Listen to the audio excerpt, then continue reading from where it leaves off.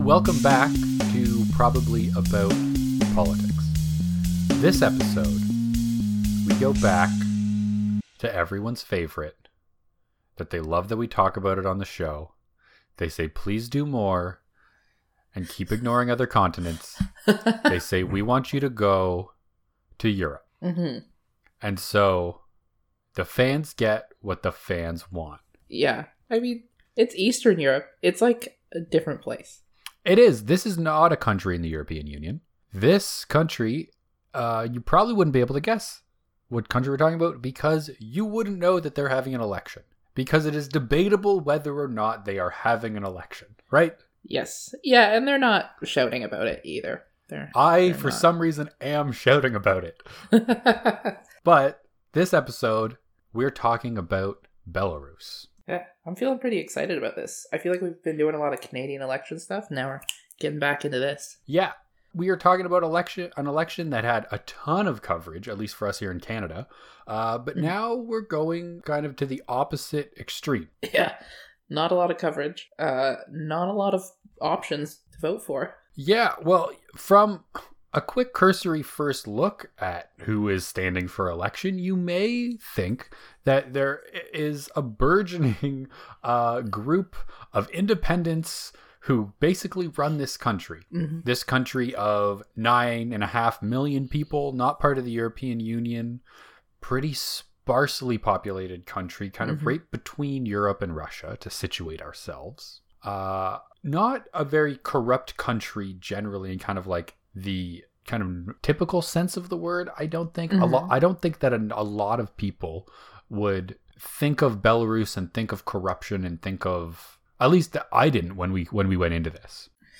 I think I think there are a lot of issues, like there are human rights issues that have been getting maybe increasing attention. And like sort of classic post-Soviet state government problems that have occurred. It's probably really sort of one of the last few states that's kind of really in that, like, we were part of the Soviet Union and then that ended, but we're still kind of doing that. It's still very loyal to Russia, so it has like the issues that you might imagine come from that. Well, and issues that come from being loyal to Russia, but also, and we are kind of seeing this, is Belarus kind of beginning to move in a different direction and kind of looking towards Europe here, despite Russia's goads to not. Yeah, and I think that's really interesting, because I think that's the reason that we like get to know a bit about the human rights issues. Like, I think when it is sort of just pals with Russia, the amount that Belarus is on the radar is very low. But now that they're trying to move towards the EU, like, their leader went to Austria and they're like, hey, how about you don't have the death penalty anymore? No one else does that here. And I mean, people have been saying that their elections are not really elections for a while now, but I think that's getting a bit more traction. Yeah, that leader Kaylee mentioned being Alexander Lukashenko, who is the president of Belarus. Yes. This election is not a presidential election, and it has deliberately been decoupled from the presidential election. The election currently being held is for the House of Representatives, or the lower house in Belarus, which it has the Council of the Republic, which is kind of like the Senate here in Canada, and the House of Representatives, which is more like the just lower house that you normally find. One of the few countries that we get to cover on the show that is single member representative, first past the post, very typical of what we would expect an election to be like. Which I think says a lot about that style of election, but this is not about electoral reform, and I don't want to go there again, even though we always do. I mean, interesting to note that they do this, and they're really only just trying to, like, make it look like they have democracy. So but leave it there, I guess. I don't know. And so to get to the composition of this House of Representatives, which is really the thing that is being elected, there's 110 seats. 107 of those seats currently held by quote unquote government members. Yeah. And for the first time, actually, it's not all 110 since 1994, when Alexander Lukashenko took office as president. Back in 2014, in 2015, the election, there were 2 opposition members who were miraculously elected for the Liberal Democrats and the United Civics, which people have said is this kind of, Belarus saying, hey, look, we have an opposition. It's not just the 93 independents and members of the Communist Party of Belarus getting together and deciding everything. We have independents who are tabling legislation that nothing happens about, but it is there. Yeah, I think it's sort of interesting. I remember I read an article and it was saying, like, he can do this. Like, he could always allow 2 or 3 or a certain number of people to come in. He hasn't until now because the president has so much power that it effectively doesn't matter. But that also, like, he only letting 2 or 3 in, like, he could let more in, and probably in the next election it looks like he's gonna try to not let any in.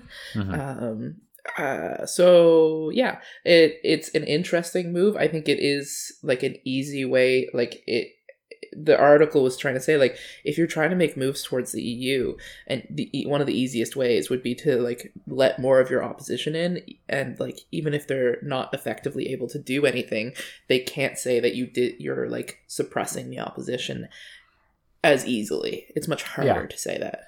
And now we'll keep kind of talking about historical elections, and that's kind of in air quotes, because international observers have not found fair elections that have happened since 1994 in Belarus, when Alexander Lukashenko came. This election should have happened next year in 2020, but was moved forward about 10 months, all the way into 2019 here, to purposely kind of decouple the presidential election, which will get quite a bit more press from these House of Representative elections, these secondary body elections. And so a bunch of people who were elected, whether or not it was fairly elected, all of their terms are cut short, so that Lukashenko, who in 2015 had 74% of the popular vote, can kind of run without all of this extra space where people could gain traction and whatnot. Yeah, and I think it's interesting. So I think we can agree, and I don't think anybody's really particularly suggesting that the outcome of this election will be historic. But I think that the narrative that I'm sort of seeing in the limited press I've been able to find, that is not, like, solely from Belarus, so probably pretty particular in its lens. It was sort of talking about, there was, like, a protest at the beginning of November about democracy. There's sort of, by moving closer to the EU, there's more of a sense of the rights and the ability to achieve forward progress.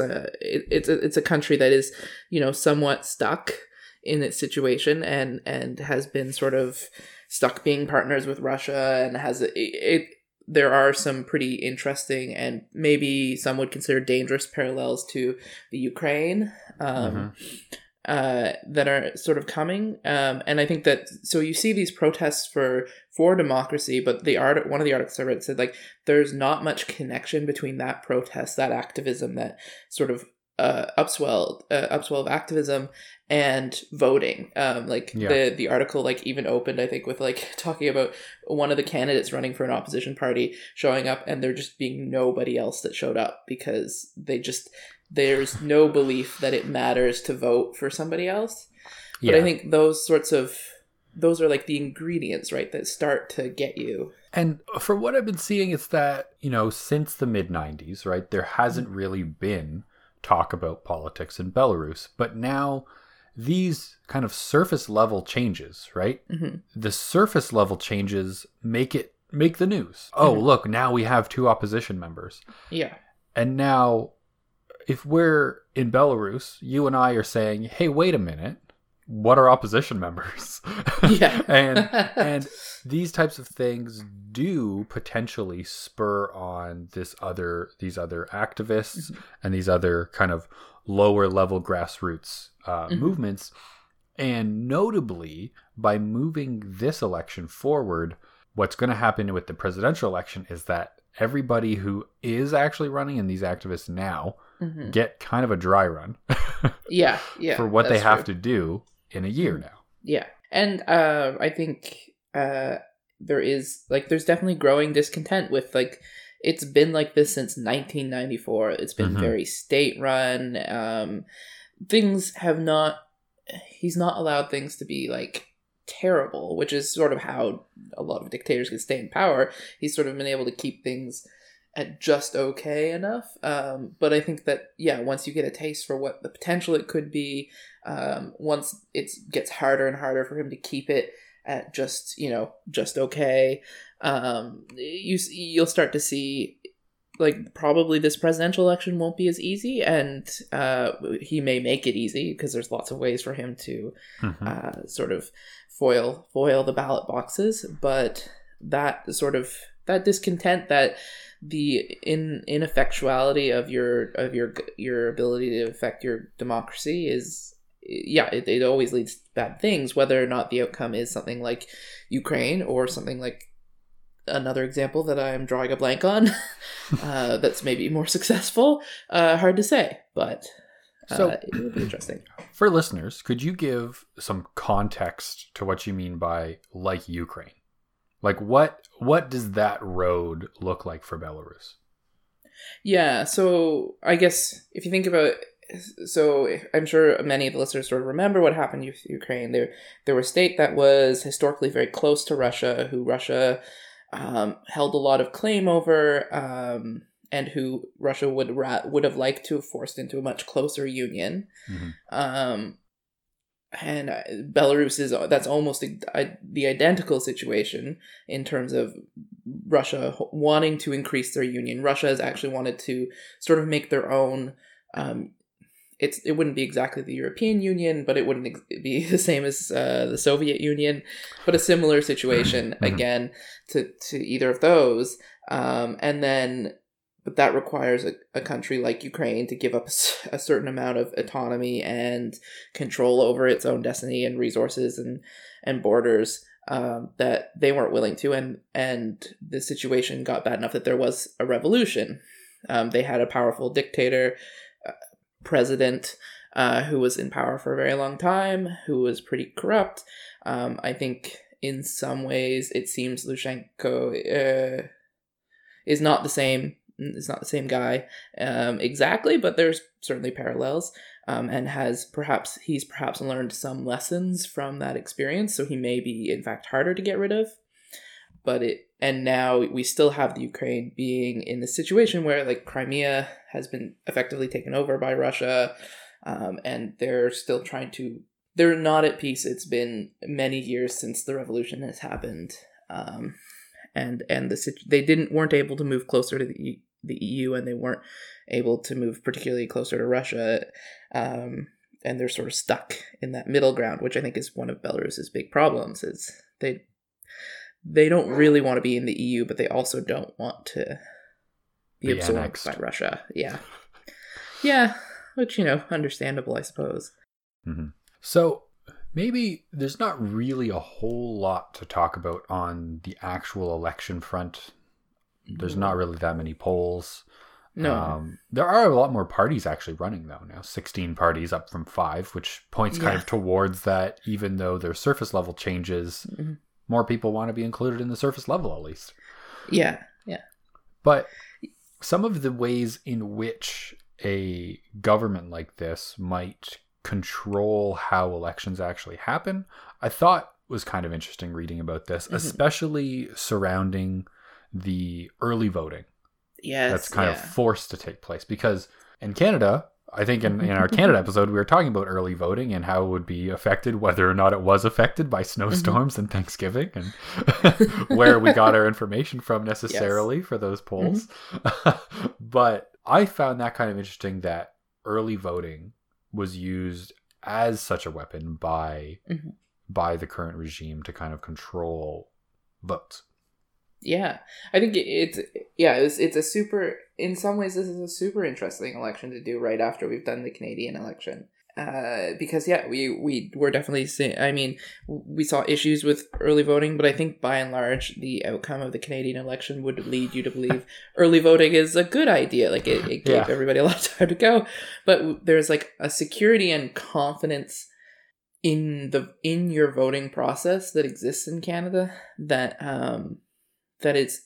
does not exist in Belarus, and I think that's like that trust that I think is sort of something to be talked about. We don't get into American politics, but like that was undermined, the ability that your vote could go into that ballot and that it would be counted fairly. And the early voting does require you to trust that your system, if you go and vote on the Thursday, nobody's going to count your ballot yet. Nobody's going to touch your ballot.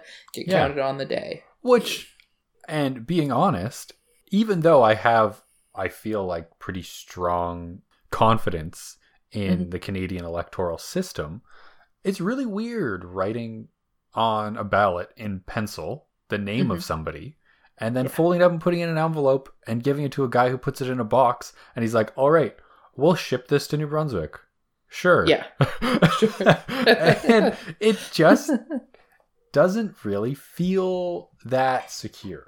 You know, and I think I saw a number that something, I don't know, I don't recall if it was confidence in the Belarusian government or voting like electoral process, but it was like 20%. Like it was exceptionally low. Yeah. I think both confidence and turnout, despite sort of this rallying to early voting it's very low. People just know that it doesn't really matter, and if it's not going the right way, they will find a way to correct it for themselves. And yeah, it's much easier to get university students to go vote on the Thursday before the election, and then once you've got all their votes, switch those votes over because you got the time, and nobody really believes that you're not going to do it, so why not do it, I suppose. Yeah, okay. So that 20% number was Belarusians' trust in political parties, with only 20% seeing them as useful. I mean, if since 1994 no opposition party has gotten in, I can see why you might not think that they're going to be very useful. Like, I understand why that guy ended up in an empty room trying to tell people about his party. It's like, well, what's the point? Yeah. And so that's the election in Belarus. There will be probably more news about next year's election. Yeah, and I think it'll be worth us going and looking at it, because I do think that truly there are some signs of something happening in the near future, or like the whispers of activity potentially. Yeah. There's definitely been a deterioration of relations, for sure, between Belarus and Russia, and an opening of them between the U.S. and the EU. Yeah, and that's something to look at. Let's cover 2020 presidential election in Belarus. Maybe some like keywords to look at if you want to like follow along at home. Kind of the opposition party that's not really the opposition party, because they're all independents, but they kind of group themselves under the Belarus kind of banner. But it's really confusing to look at seat makeups of this parliament, because it's like, oh, these parties got like 2% of the vote, and then it's like, okay, this only adds up to like 7%. Where'd all the other votes go? They went to independents. The independents are part of this other kind of banner, but that banner is not actually a party. So if you're trying to read along after this, keep that in mind, that parties are not, and even parties that are in quote unquote opposition, like the Liberal Democrats, are not actually really opposition parties. And so kind of confusing. There's a whole thing for, apparently, like, a lot of parties got a bit disbanded because the president said that you can't use Belarus in the title of your party anymore. What about the Communist Party of Belarus and the Belarusian Patriotic Party? Well, I think they're basically his party, so maybe that's... Look, I think it's pretty arbitrary how some of these things work. But yeah, I think it'll be interesting to see. Like, it's interesting to think, how does a country come back when they just do not trust? Like, it's just not useful for them to trust or have confidence in their government. They are carrying on their lives somehow. And not even somehow, they're carrying on their lives. It's probably going well for some people, but it might be better if they had a government. But how do you build from 20% confidence, I guess? Yeah, like, not even necessarily like a really poor country. No. Right? And so, and getting how a country like this forms government eventually and where they move is definitely interesting to look at. And we'll follow along. And if you want more from this, make sure to read the newsletter, because there will be, maybe we'll put in a historical piece, hopefully, or something that gives some context to the history of maybe Eastern Europe more broadly. But it's definitely very helpful. Yeah. Unfortunate for this election, but as we say on the pod, tune in for the next election, because who knows what could happen. Yeah, maybe we'll even find an elected leader to cover. Yeah. Okay. So, Kaylee. Yeah. What has the Secretary General of the United Nations been up to this week? What are the phases of Ban Ki-moon's successor? Antonio Guterres. What's he doing? All right. Well, there's this headline that says multilateralism must weather challenges of today. He's in Bolivia. As you know, there's a bit of a crisis in Bolivia with the coup that has occurred there. And All right, a bit of backstory on the coup that's occurred in Bolivia. Oh no, I'm not ready for that. I think this is I'll click on it. What's your science thing? Why don't we do your science thing for a second? All right, in space news, we've got a disappointing bit of space news. Oh, great. Well, here's the thing. I feel like I've covered gravitational waves previously on the show, on the pod. Yeah. And turns out they don't exist, or what? Well, so gravitational waves still exist. All the cool stuff that LIGO and Virgo has done is still super dope. But you may have seen in your Twitter feed, if you follow the LIGO Twitter feed,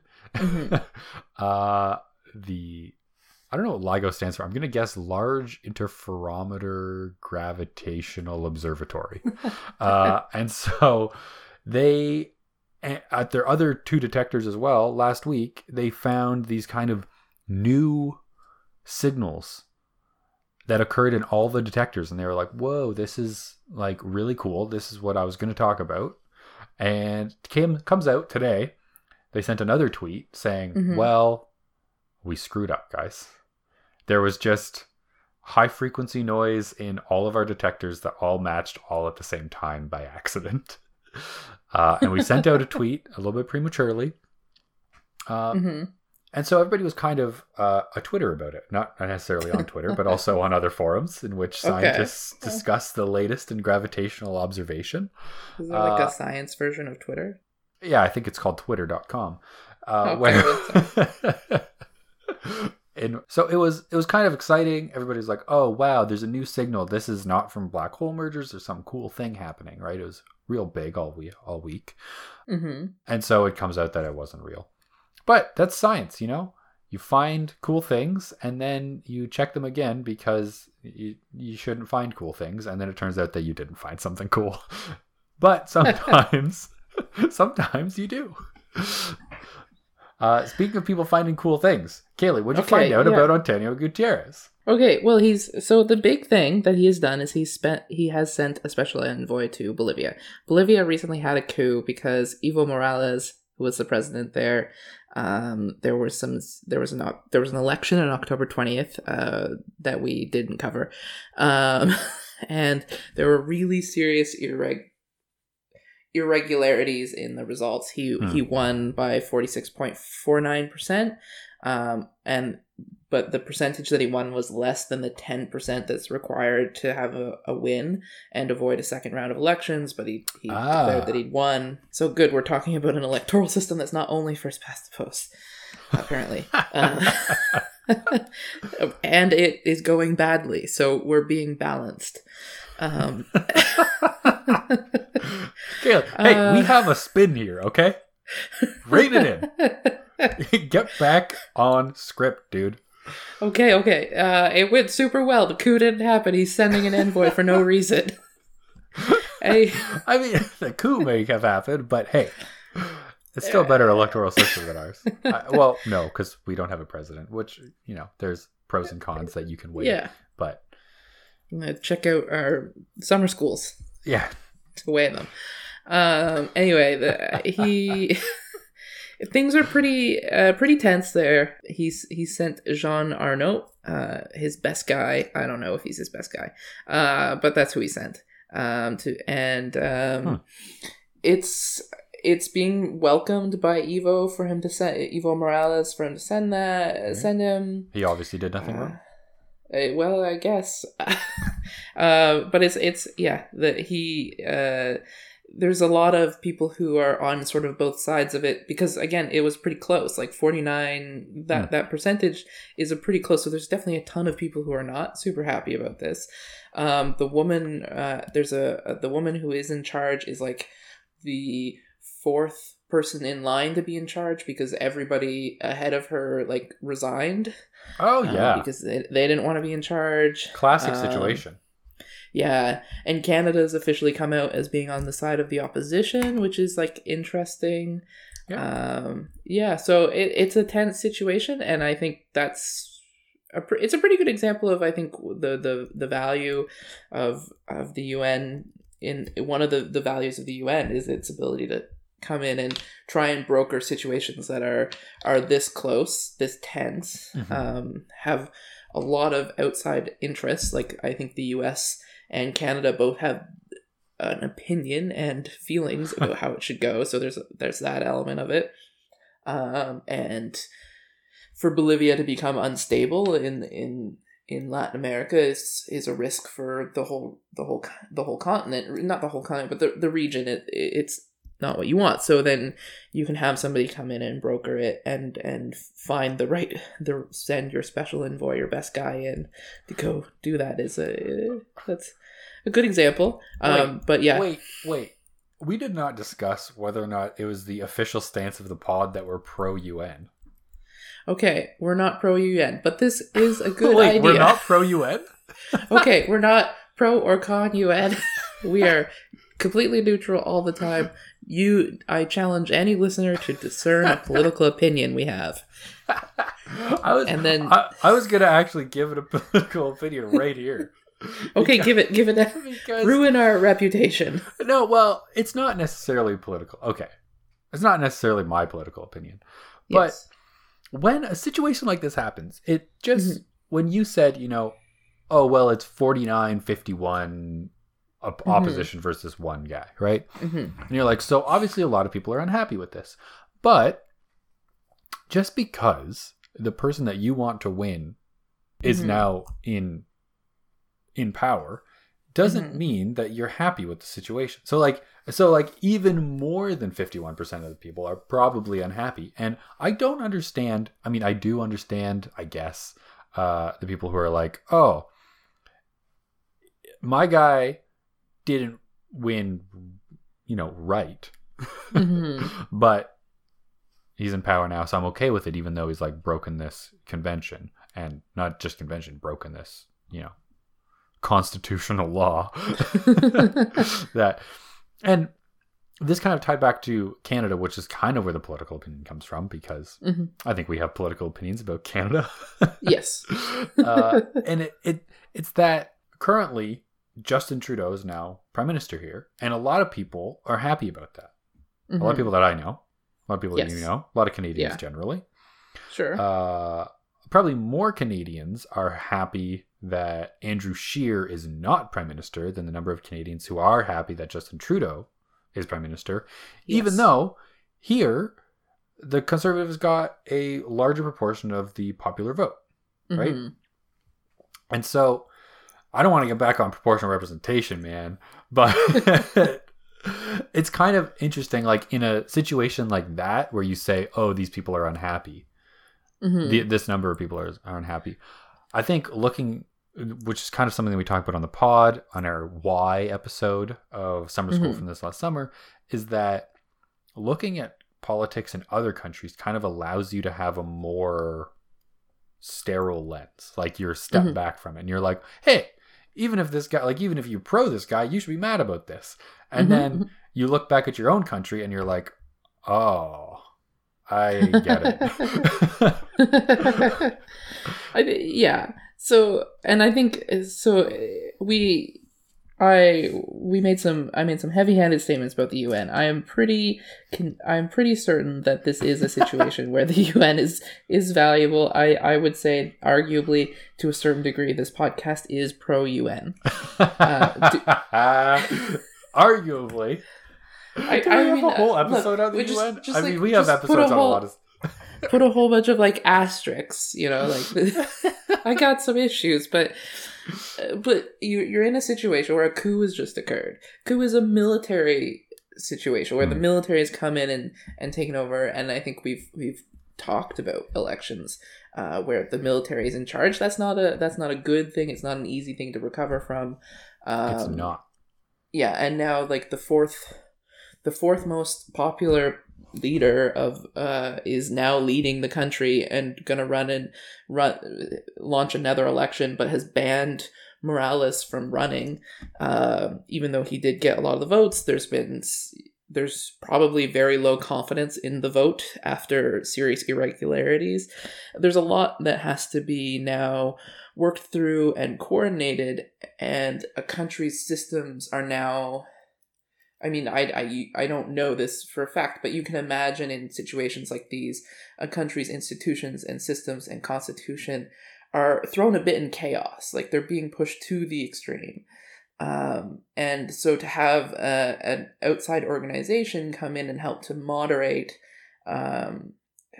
discourses and support those structures in functioning is something that I think a lot of countries will need, and are like it's good to have. It is important, I think, in that one of the asterisks for the UN that I would have is the countries that are sort of in charge of whether or not it gets deployed or not. So are the US, are China, Russia, like these are countries with a lot of power and a lot of opinions about Bolivia and how it works out there, that are not necessarily in the interest of Bolivia. So I think you do always have to be sort of skeptical about if the UN is taking a side, why are they taking that side? Yeah. But I'm not an expert on this. It was really mostly just to say that that's what Antonio Gutierrez is doing. We are off book right here. You said that we didn't want to talk about the episode before we recorded it. And hey, you want to get a reread on Bolivia? We're going with that one. No, yeah, let's go with that one. Let's go with that one. Yeah, this is fine. Listen, if you guys want to hear more about the UN, send us an email and we'll... Or Bolivia. We'll put this much about the UN at the end of every episode. But also go check out our episode on the UN. The UN standing for those not in the know, the United Nations. Yes. Which started out as the failed League of Nations. There's a whole history that we talk about in the episode on the UN as well, which is pretty interesting actually, and kind of full of presidential folly and people getting credit for things that they didn't do. Yeah. That's new series probably about history. We'll do the Cold War and then the League of Nations. Listen, we're looking to expand the podcast network. If you have an idea for a podcast, you want to be on the Probably About network, hit us up. Maya, I know you're listening to this episode, and I know you wanted probably about basketball or something. Let's do it. Anyway, if you're not yet, follow us on Instagram. Mm-hmm. We're at ProbPolitics on there. Follow us on Twitter. We're at ProbPolitics on there. If you have something else to say and you want longer form, go to a longer place, which is probably aboutpolitics@gmail.com, or to our website, which is the longest possible name, which is something like probpolitics.wixsite.com/podcast, something along those lines. Google us. It shows up. And if you're unhappy with your current podcast platform, check out Apple, iTunes, Spotify, Google Play, SoundCloud. Get the MP3 from our website. You know, whatever. Podbay, Podbean, Stitcher. I don't know which ones we're on, which ones we're not. Kaylee's always telling me we're not on Stitcher. Anchor. There we are. That's Anchor, like our main spot. Yeah, that's our main spot. Yeah. But we got it in there. So anyway. It's fine. And on all of those platforms, make sure to rate and review the show. Yes. Because that helps us out a lot and helps us out even more. If you want, get our mailing address, just send us an email and then send us like a toonie or something in the mail. And that helps us out even more. Yeah. Like rate and review, it's directly tied to our confidence. So just if you have greater than 20% confidence in Kaylee and I to lead the country, give us a 5-star rating. Give us a thumbs up. Or just say hello to us next time you see us. Anyway, thanks for listening to Probably About Politics.